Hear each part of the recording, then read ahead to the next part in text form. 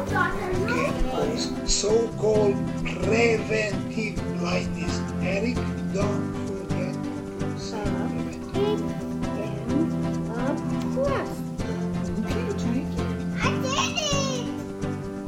Med Family is a show about a family journeying through medical school with kids and navigating married life. Tag along to see how we got here and where this journey is taking us. Hello, welcome to another week of our podcast, Med Family. I am Eric Acker, the host, with Karen. Hey, guys. So Karen lives. She's here after It's been a hot minute. Quite a few weeks. So this is our actual 100th episode, and I wish I could say we have a very exciting episode for you, but I don't have that much planned. But thank you for sticking with us. If you've stuck with us from the start, and if you are just tuning in, feel free to download our previous episodes. Yeah, hopefully they're helpful. Yeah, we had the last couple episodes with Dylan Thomas. That was, I think, I liked that interview. But we promised to do an update since orientation is done and we've started doing actual work as a doctor, you know, and Karen has been doing a lot of work at the house with five little children. Probably more work than I've been doing, to be completely honest. For now. She's not even denying it. She's definitely pulling the heaviest, doing the heaviest lift. Yeah. So I guess with the home front, anything? No, we're still unpacking. That's going to be a while. Can you talk into the microphone? We're still unpacking. That's going to be a while. It always is. And I feel like, I don't know, with every house that we've moved into, I've not redecorated, but reallocated where things went for multiple times over multiple years and finally got settled, and then we move again. So and then we lose everything. Yes, we have most of the necessities unpacked, but we are still finding new and fun things.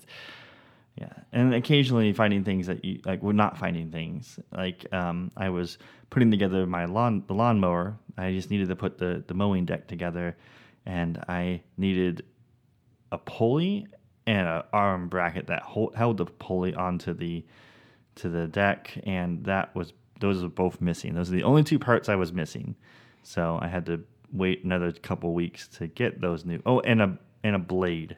One of the lawnmower blades was missing, so had to wait a couple more weeks. Got to mow the lawn. That was very satisfying. I'm not gonna lie. Like, so the lawnmower we knew ran, you know, like it would turn on and I could drive it, and so that was pretty exciting. We knew that when we moved here. We got that fixed up and we got it onto the truck and everything.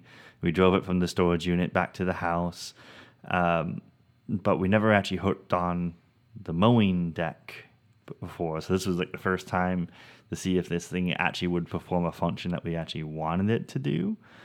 So we we did get the deck loaded up and going, and it was so nice having like just mowing the lawn and doing it so much faster than a push mower would have done. I had a blast. I don't think the kids were very jealous. They wanted to go ride, and I kept telling them no. Apparently, that's not a thing we're doing with the kids just yet. Oh, it's a thing that we can do, but not all four of them can go out and ride with you. Yeah, it's one at a time, and. Well, truthfully, they don't want to ride with me. They just want to drive the mode. They want to drive. Yeah. So we did orientation for 2 weeks, which was pretty dull, and I was very thankful to have that episode, those special episodes, part 1 and 2, because like I don't know how much anyone wanted to hear about policy with every program. Like every program has all these different policies, and they talk to you about HIPAA and how to report safety hazards and how to clock in and how to use the EHR system, and it's all pretty dull. It is, but so Eric's orientation was 2 weeks. Some of our friends that went to Colorado, their orientation was only 3 days. Yeah, some of it, there's definitely some advantages. So like as much as 2 weeks is pretty long, we did we did get some workshops in. Like we got to go to the sim lab and we got to practice on mannequins. So we have a brand new state of the art sim lab with, state of the art dummies. We did the ACLS, BLS training. We have point of care ultrasounds and practice dummies that we can do IJ practicing on. We can do lumbar puncture practice on, not with point of care ultrasound. They actually have it's not for me obviously, but they also have like bronchoscope simulation, and then you have laparoscopic simulation, so people can practice, the surgical residents can practice the skills using laparoscopic tools. They just have all sorts of stuff in that stuff. So they actually have apparently one of the mannequins. It's not just like, how the mannequins that will respond in a certain way. Someone's in the control room pushing buttons, and they do also have one that delivers a baby. That's for the OBGYN residents, if anyone didn't know. But they have one that's apparently AI based, and you can ask it questions and it will answer you. Interesting. Which is also terrifying because you'd be like, "Hey, did the Reds win today?" And it'll tell you the score. It's super weird, and we made jokes about how at night it unplugs itself and walks the halls, and you just don't want to be in the sim lab at night because the AI robot is. But one of them just blinks. You're not actually using it; it just randomly blinks and just this is creepy. But they're like, "Yeah, this is state of the art." They cost $100,000 to $200,000, so that's all pretty exciting stuff. We'll see how much we use it, but that's all pretty exciting stuff. Well, all that to say, each program seems to have their own different setup. Eric's obviously was a little bit more intensive. The one in Vegas, they're doing they did 2 or 3 days of training, but then their first week was a boot camp. Was that Vegas or was that Colorado? Chris or Chris. They basically did it pretty quick and got them in and going. We were blessed in the sense that our program decided, at least as far as scheduling goes, starting this on July 1st was not going to be good for scheduling. July 1st was a Saturday. So they were like, it's no good to throw a bunch of residents into the schedule on a Saturday, on a holiday week. So they let us start on Monday, which was nice. Yeah, and I think Colorado did as well as Wyoming. Oh, okay. But so our friend who went to pediatrics in Loma Linda, he had to start on Saturday. So there definitely were some people who had to start. Yeah. So every program's kind of different. So it's kind of interesting to hear from everybody and where they're at and what their schedules are like versus ours. And obviously schedules change based off of whether you're inpatient or clinic or on a rotation. Yeah, there's all sorts of different scheduling, and it's difficult to know. I started neurology, inpatient neurology, and I thought maybe we would not have to work the weekend. We would just work Monday through Friday, but we have to work the weekend. It's kind of wild because we have a psych resident that's with us. It's me, another intern, and a psych resident. We also have a third-year medical student from Drexel that's there. I'll circle back to that in a little bit because I think that's kind of an interesting thing. But the attending turned to us today and was like, "Hey, so you two are medicine, right?" And I'm like, "Yeah, we're internal medicine, and you're psych." Yep, she's psych. And okay, well, psych doesn't work weekends, so you two need to figure out which days you're covering over the weekend. And it's just oh my gosh, psych is, they can have a whole weekend to themselves. They don't have to worry about it. Whereas the medicine people, we're going to get 6 days on, 1 day off. That's just going to be our life. And I was talking to a friend of ours who's also at Cape Fear. He got into the emergency medicine program. And I was like, "How's your schedule?" He's like, "Well, I did the 2 weeks of orientation with you, and we're doing more orientation this week. And it's half days sort of stuff, a little bit of labs, shadow a nurse in the ED, learn how to do some suturing, and that's about it." And I'm like, "Okay, but next week you start." He's like, "I have one shift next week, and they might have canceled it." So it's my gosh, I chose the wrong specialty. Clearly have chosen the wrong specialty. And it was also kind of funny that during the orientation, they were doing like work hours, because that's a policy. Obviously, they have to discuss is how much work hours can you work, and generally speaking, it was like, oh, you guys can work up to 80 hours a week, but you have to average that over 4 weeks. So if you work 100 hours one week, then maybe you only work 60 hours another week, and that would average 80. So, which was like, oh, that's a little eye-opening. But I mean, I have heard that before. And of course, you hear some language like, hey, if we ask that you start your shift at 7 and you show up at 5 o'clock, you're logging 2 extra hours that we didn't ask you to do. So that shouldn't count as going over your duty hours.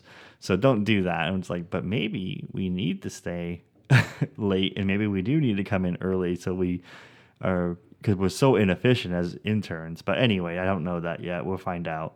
That was just an interesting statement. But I do feel lucky. As much as I'm complaining about the 6 days on, 1 day off, surgery, like they had a whole bunch of rules about like, oh, you can work 24 hours in this, but then you have to have like 18 hours off, or there's like all these different rules as far as like how many hours you can work before you have to have a certain number of hours off.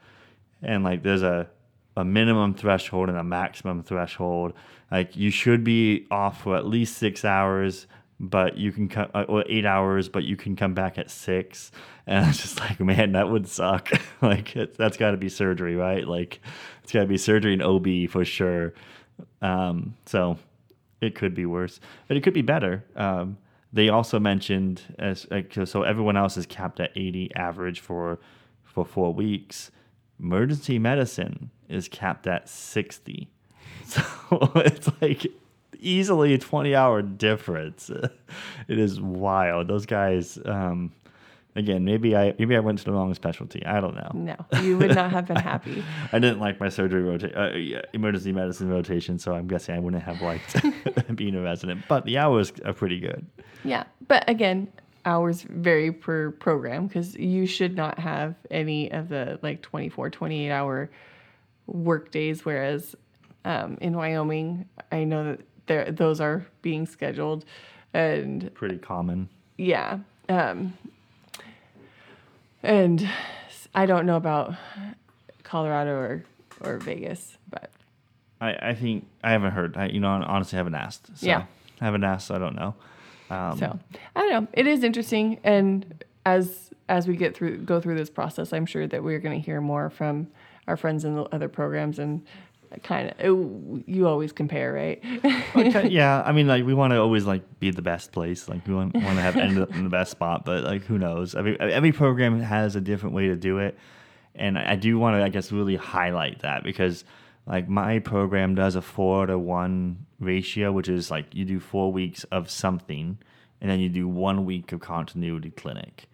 And some areas do it differently. I think one place, I think the one in Colorado, our friends in Colorado, he does basically every 1 day a week he's in continuity clinic. And so like that is one way that programs do it, that every week you're in continuity clinic, except for one, just 1 day that you're in it, and maybe not during your inpatient hospital. I think that same program has a perioperative clinic rotation, which I've never heard of and we don't have. But that's what he's on right now. Yeah, he's on that right now. And our program has an admitting team rotation where you do 4 weeks of doing the admissions, but you don't do admissions during your inpatient services. So it's you take on new patients, you just don't do admissions. So it's interesting. Different programs have different ways. When I was in Northeast Georgia, there was a team every day on the inpatient services that would take admits. So one team a day would take a certain number of admits, and the next day a next team would do it. So like every program has a very different way to do things. So whether one is better than the other, like obviously I cannot say. Like I like having 1 week, because having 1 week of continuity clinic basically means I know there's going to be 1 week where I go in at 8 o'clock and I leave at 5.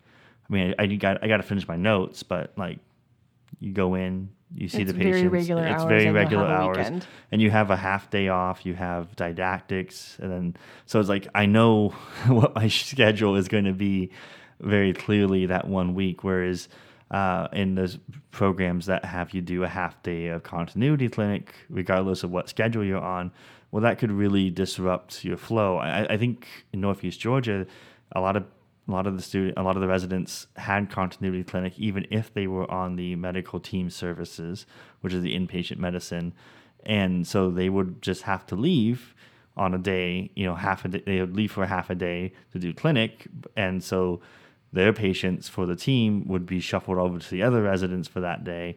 And heaven forbid if that was a day off for another person on the team, and then you only had like 2 residents on the team that managed the entire list. And then of course, like while you're in continuity clinic, you could be getting texted from your team going, "Hey, this one patient is this. I'm not really familiar with this patient. Can you tell me a little bit more about him?" And so you're just like juggling a bunch of stuff. So from what I saw from Northeast Georgia, I didn't love that system, and so I do kind of feel like I'm gonna like the 4-to-1 schedule, but I don't know. I haven't gotten into it, so. This is something that every program has something different. And during your interview process, you're always going to hear residents ask, or prospective residents or medical students ask residents about their scheduling. Are you a 4-to-1? Are you a 3-to-1? Are you a whatever? And like, I think honestly, like you get what you get. Like it doesn't really matter. You'll figure out a reason why that works for you, and then you'll be just fine. So speaking of rotations, we are on Inpatient Neurology. I came into this rotation with a little bit of apprehension because my outpatient neurology was less than...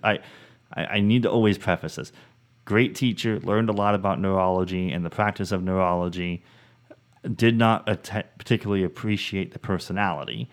And so having that for 4 weeks made it really tough to enjoy neurology.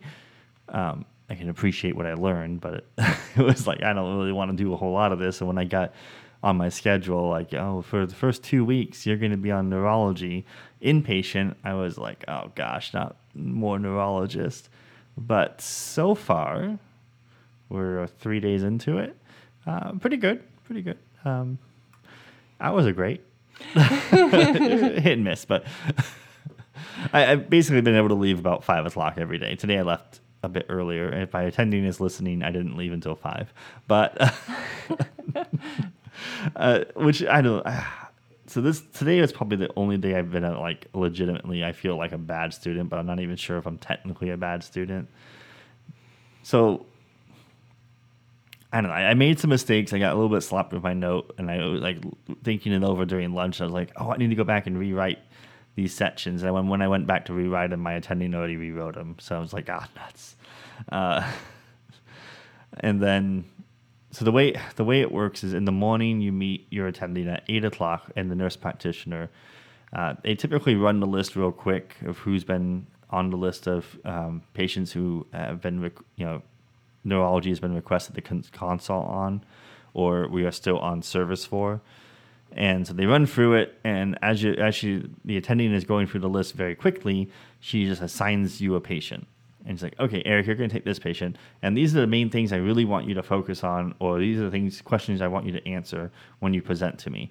And so after we run the list, we all go to our own little holes or computers. We read up on the patients. We get as much information on them as we can from the chart. Then we go see the patient. We do our history taking. We do our physical exams. And then we take a few minutes, organize our thoughts. And then we text our attending and say, hey, I'm ready to present. And then she'll tell you, meet me in front of the patient's room. Or I met with her in the office today. I just met her. She just come into my office, we'll talk. So I ran the list with her present, just with her. She had seen the patient, I think, before I went over with her. My second patient she didn't see, but there's a special way they do that in the hospital. But either way, you run the list with her. You tell her what you think the plan should be. she'll provide education and guidance and, like why. Obviously, I'm a first year. This is my third day. So, like, do I have a really good comprehensive plan for a neurological workup on patients? Probably not. But I kind of getting the hang of things, And then after you basically discuss it with the attending, you text or you send a secure message through Epic to the actual medicine attending physician and the medical team, and you give them like bullet points like, hey, these are our recommendations for the patient. And this was a recommendation so I have Dr. Jamil this week. I had Dr. Batchelor on Monday. They do like Monday through Sunday, I guess. So Dr. Batchelor's suggestion is that as soon as you know the plan, when you're the consulting physician, message it to the attending team so that they know what the plan is and they can immediately start putting in orders. Because the way it works at this hospital, the consultants don't order consult. So like in one particular case, we asked for a vascular consult on a patient. I think in some hospitals, maybe you would put in the order for a vascular consult, and then the vascular would call you, you would discuss, and the vascular would go see the patient. In this hospital, everything goes through the attending.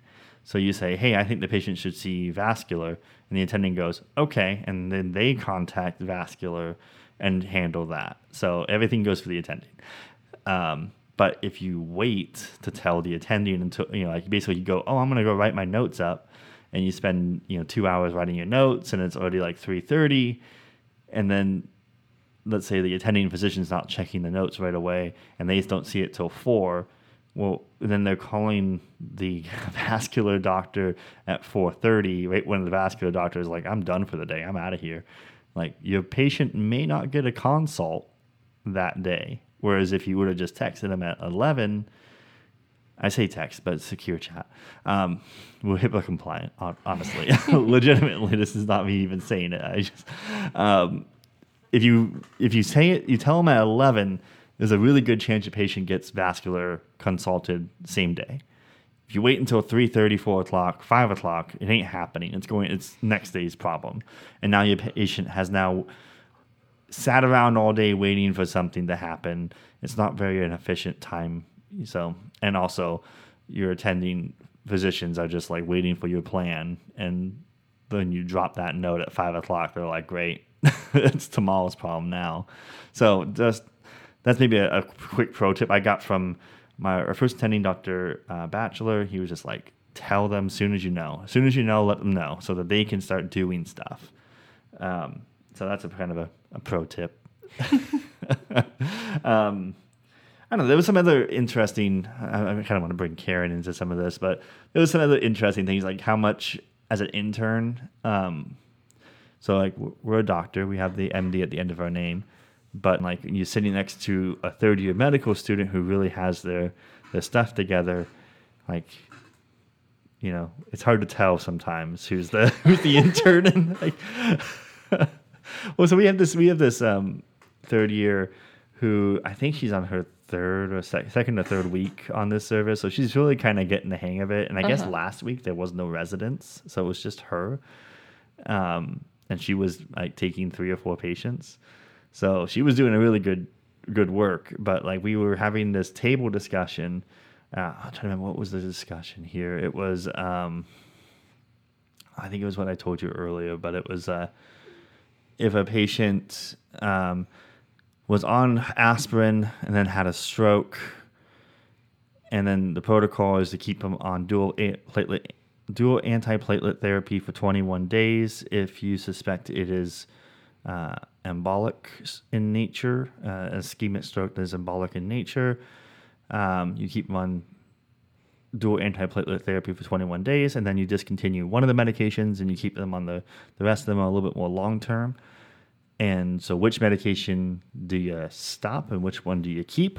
And I think initially we're all like, I think the gut reaction for most of the interns was like, you keep the aspirin. And that mostly because it's like, well, aspirin's like super cheap and they've already been taking it. And so it's like, it's easy. It's easy for the patient to take aspirin. The med student kind of blurted out Plavix, and it's like, and then I thought about it. I was like, oh, she's right. I think that's probably, there's no really right or wrong answer per se. I think as far as the guidelines go, they don't really specify. But like the rationale being like the patient had a stroke while they were on aspirin. So obviously aspirin didn't just aspirin alone didn't keep the patient from forming clots and emboli that could cause a stroke. So Plavix might be a better option because it's less likely to. Like it's something different. It's a different. Try something different. Don't do the same thing and hope for the best. Don't do the same thing and hope. Didn't your attendings both have a different answer and reasoning why?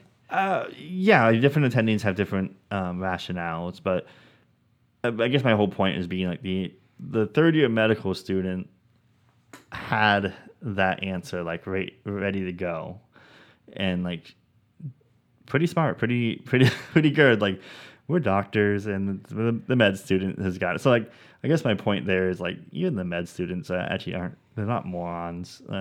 They actually like she's obviously studying.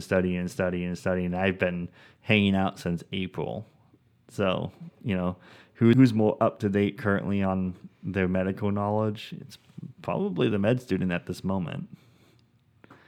I don't know. I have more experience, quote unquote.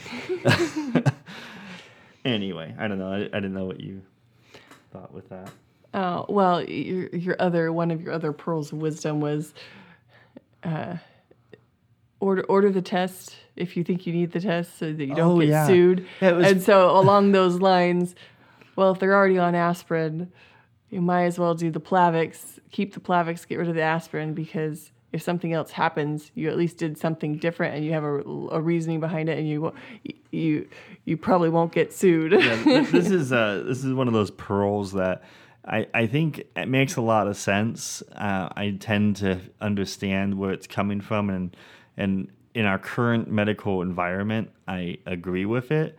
However, this is not something that you should ever answer on your boards. Like your boards are obviously going to have a different, like you should answer with the conservative, use the resources wisely. Don't just throw every test at it. So basically the pearl wisdom, it's late. The pearl of wisdom. The pearl of wisdom that we were given was, if you are thinking, should I order this test? Don't think about it for any longer than 2 seconds, because if you thought about it, then you probably should do it. And if you thought about it, then somebody else is going to think that you should have, and your attending is not going to be impressed that you talked yourself out of doing a test. Your attending is going to be more impressed that you even thought to run this test, thinking about, trying to see what your reasoning was. Obviously, if it's a really stupid reason to run a test, don't do it. But it kind of flows into if you are hauled in front of a jury to answer, anything goes bad with your patient, despite your best effort, you are hauled in front of the patient, and your decisions are being laid out by the opposing counsel. And even though you can say, but the guidelines say that this is the most appropriate way to handle this patient. So, like, for example, like I said before, patient was taking 81 milligrams daily aspirin, had a stroke. You put him on 21 days dual antiplatelet therapy, which means 81 milligrams aspirin, PO, and 75 milligrams Plavix, PO. And you did that for 21 days. And at the end of 21 days, you said, well, it doesn't matter. The literature says it doesn't matter which one. So get rid of the Plavix because it's expensive. Stay on the aspirin. And then they had another stroke. And then they haul you in front of the jury and they say, why did you keep them on aspirin? Why did you only put them back on aspirin and not keep them on Plavix? And you're going to say, the guidelines said. the guidelines say it doesn't matter. And then they're going to find some other doctor that will say, I always put the patient on something different. And if the jury looks at between the two of them, they're going to probably side with the other guy, and you're going to lose and have to shout. You're going to lose the case. You're going to be hit with medical malpractice. That was the kind of the pearl of wisdom that we were given. Is like, if you're going to be marched in front of a jury, your decision better be good enough that the jury will be like, yeah, I agree with you. it has to be almost an emotional. It kind of felt like it was, the suggestion was it almost has to be even kind of an emotional, like, what was it was another thing. It was like, someone comes into the hospital with a minor stroke, and you assess the patient, and you kind of determine that the patient seems to be doing just fine, can swallow things just fine. And you do your whole workup, you send the patient home, and then they choke on something. And then they're going to haul you in front of a jury and say, why didn't you do a swallow test? And you're going to go, well, it didn't seem like they had any issues. None of the symptoms were related to their swallowing and speech. I didn't see anything that was related to their swallowing and speech. Okay. Karen is moving. It's not going to stay there. It's fine. Okay. Okay. I'm not sure what you're hoping to accomplish. You just don't want to sit in that chair, huh? No, that chair is uncomfortable. I'll get a new chair. Okay. Anyway, so they're going to haul another doctor in who is going to say, I always give my patients a swallow test regardless of what their presenting symptoms are. And then the jury is going to say, like, you're going to say, and then they're also going to pull up, like, you've given 5 of your patients swallow tests, but not this one. And the jury is going to think that you're kind of a monster. You would just be negligent with your patients. I can't talk. And so, you think you're going to win this case, even though, like, is what you did reasonable? Yes. Would other reasonable doctors do the same thing? Yes. And then the outcome is less than optimal. Sure. But, like, did you purposely hurt your patient? No. But the jury is going to see it as, this other doctor always does it. This doctor that we're suing does it, but he just didn't do it on this particular patient for various reasons. But the patient obviously needed it because he choked and died. Then, like, you're probably not going to win the case. So that was the pearl of wisdom. Consider the fact that when you make certain decisions, what is a jury going to think of your decision? And that kind of leads into the less conservation of medical resources. Like, obviously, I don't think that my precept there was stating be wasteful with the resources of the hospital. Like, don't just order a head-to-toe CT scan and MRI and, like, every lab that you can think of. Like, don't just shotgun everything. But if you're thinking about a test or a therapy that might be beneficial to the patient, you might as well just order it and move on. Because if you don't, you could, I don't know, it could be other issues if you don't. So it was kind of an interesting, which I've been trying to chew on that information for a little while, because I had one preceptor, Dr. Brooks, who he made a point of saying, if you order a lab, let's say you order your BMP, and then, you okay there? Yeah. Okay, Karen is still fiddling with my microphone, and it's not working. You order a BMP, and it comes back with elevated potassium, and you just kind of shrug it off because it's not really fitting the patient's profile. You're treating the patient and the patient's symptom, not just some random lab value. And years down the road, they point to that and say, well, why didn't you do something about the potassium? And it's like, well, I didn't think there was anything to it. There was nothing, but like now years down the road, they found that there was some sort of link of that was an early sign of something that you should have caught years ago. And now his general advice was, don't order tests that you don't need, because if you have abnormal test results, you're going to have to spend a lot of time trying to explain the abnormal test results. So it's kind of, those two statements are hard to mesh together. Basically, order a lot to cover your butt and make sure, do everything that you think it's going to be viewed by a jury, or don't order everything. Be very careful what you order, because you're going to have to explain anything that looks weird, even when it's just probably a normal variation of society. Anyway, I think really the point there is that there's just a lot that goes into making medical decisions, and you have to kind of weigh the legal ramifications, because we live in a very legalistic society. that does like to sue. And I mean, you want to work as a doctor as long as you can, help as many patients as you can. I think, honestly, accidents do happen. I don't think there's too many people who get into medicine intending to hurt patients, intending to do wrong. And we do make mistakes. Doctors definitely make mistakes. And so there are lazy doctors out there. There are doctors who don't do a good job. But there's definitely honest mistakes or people who follow what they think is best practice. And you don't want to get sued. I think you get to balance that aspect. I think all practicing doctors do that every day, and they just find a different flavor of how to do that. So, well, and hopefully your mistake gets caught by somebody else, and it's not. It doesn't end up being a major life altering issue for someone. Yeah, I mean, everyone's hope is that your mistake is. I mean, like today, your mistake is caught. Yeah. I mean, this week is like day 1, 5 mistakes. Like I think I was counting. I was like, how many mistakes did I make today? And I was like, I made quite a few. Like I think I talked to the nurse, which it wasn't a mistake, but it was talking to the nurse. I didn't really indicate that I was on the neurology team, and so I had a lot of correspondence with the nurse during my rounds. And and she kept sending me information, and I was like, okay, I'll just relay this to the doctor. Like, patient needs a sedative before they go into the MRI. I'll just relate it to the doctor. And so I was waiting for my opportunity, and it took like a couple hours for me to get the opportunity because we were still doing our pre-rounds or table rounds, and like my patient hadn't come up yet.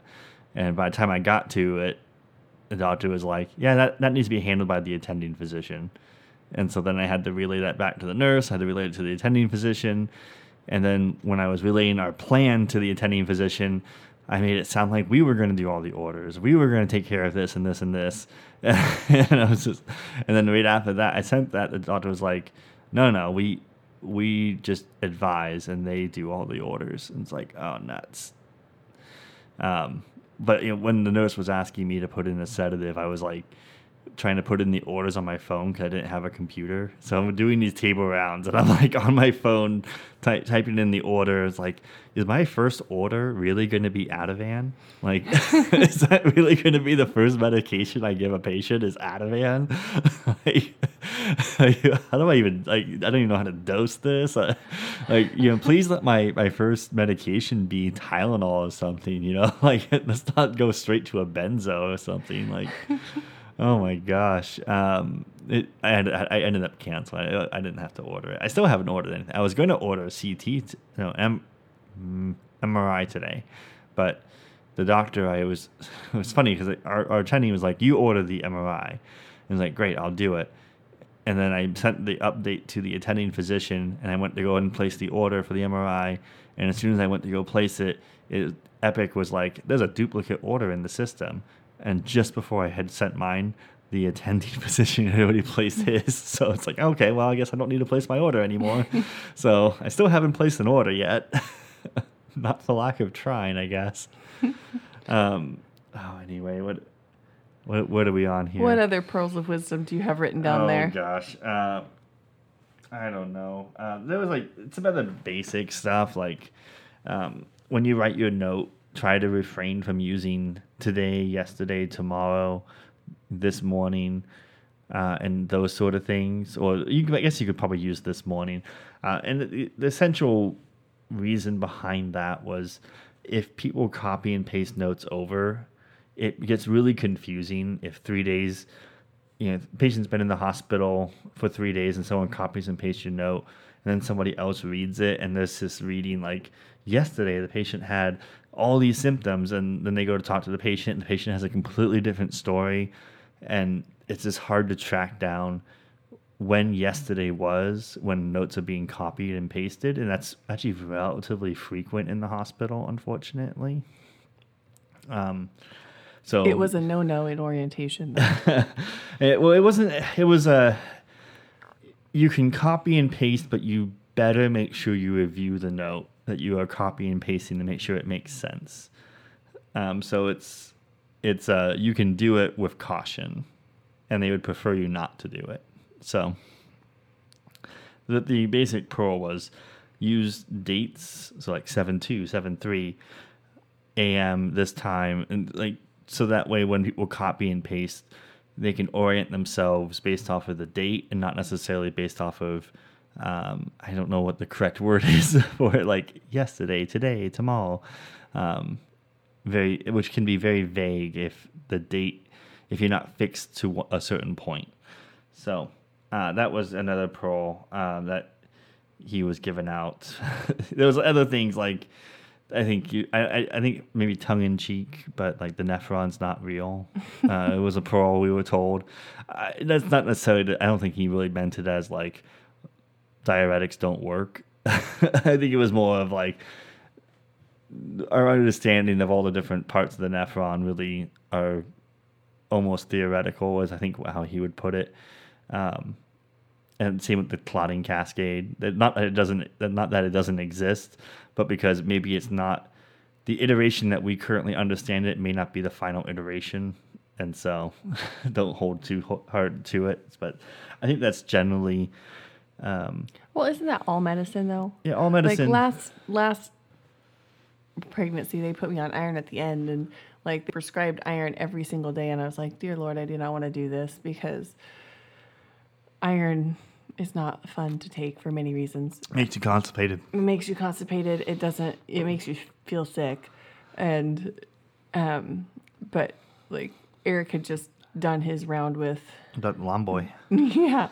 And they had a discussion about this. And the most recent studies basically say you could only absorb this amount in this amount of time. So you shouldn't actually be taking it every day. You could take it every other day and get the same results. Yeah. So did I take it every day? No. Well, and it's fine. Like, you can only get so much iron into your system.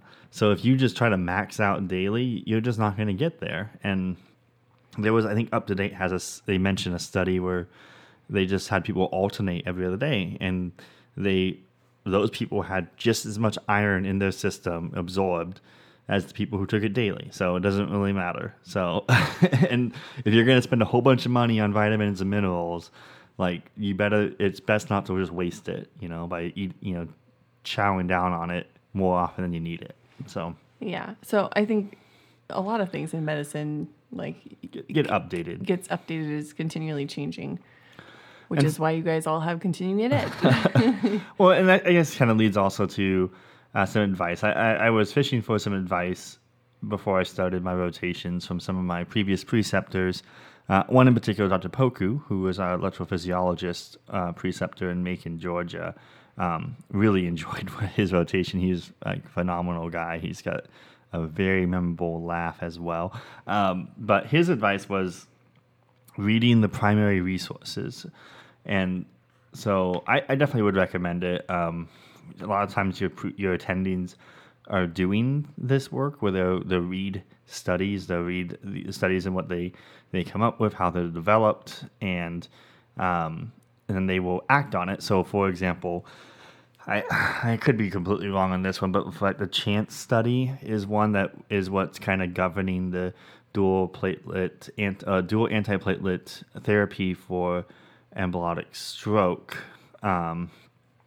And so that is something that we base everything on. I believe it's the CHANCE study. It could be a different one, but a lot of that dual antiplatelet therapy comes from that study. And so it's not a bad idea to read it. There was another study I actually did read.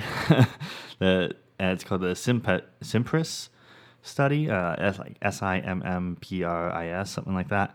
And that study was looking, I'm on neurology, so this is all going to be neuro stuff, so take it or leave it. That study looked at stenosis or arthrosclerosis in the intracranial vessels, and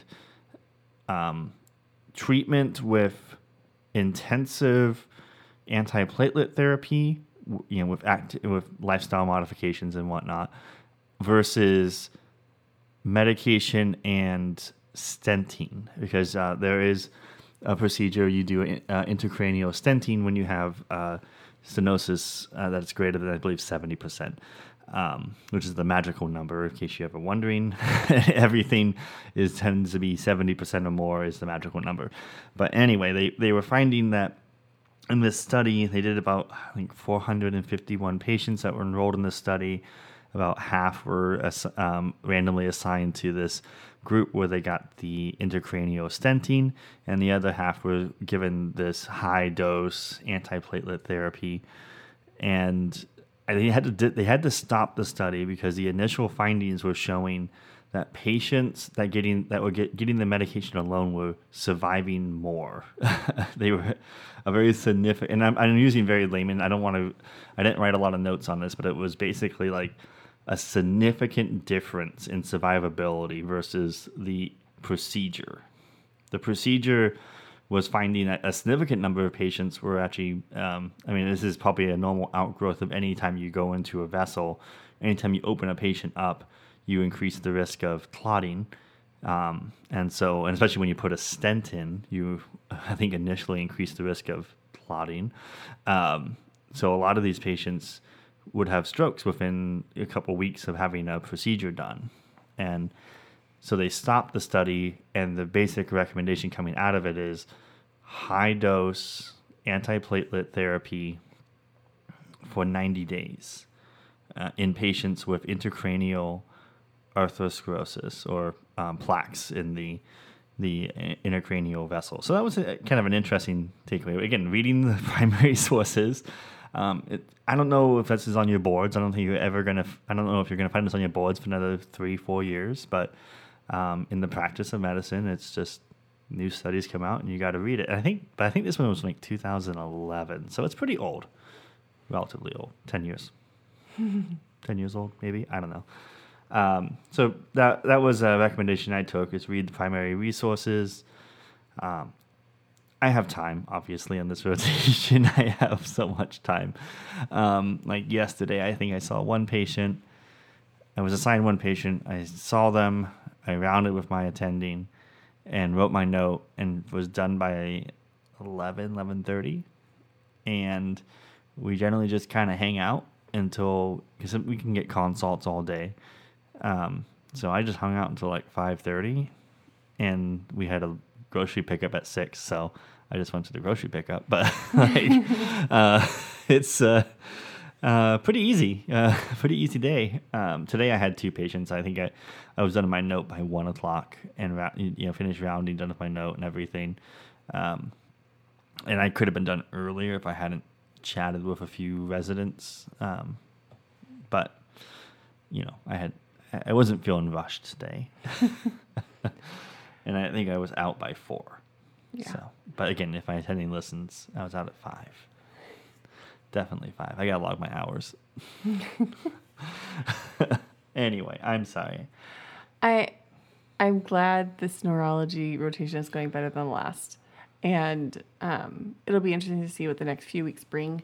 It looks like Eric's first inpatient ICU or inpatient IM rotation is going to be on it's not the critical care floor, but it's like a step down. It's the step down. So you get patients from ICU or patients that are going to. So I have a good feeling that he's going to be learning a lot and be very busy those 4 weeks. Yes. It's 3 or 4. I can't remember, but I don't know. It's a lot of weeks. And yeah, it's going to be a fun one. I had talked to a few of the residents that were starting on the wards this week, and they were talking about how it wasn't all that bad, but they were on like 2 South, 3 South, something like that. And I looked at my schedule and was like, oh, I'm on 8 South, the step down unit. So, and then all week I've been hearing the overhead going off, a rapid response to 8 South, and just like, okay, that's going to be my life. And in a few weeks, that's going to be my life.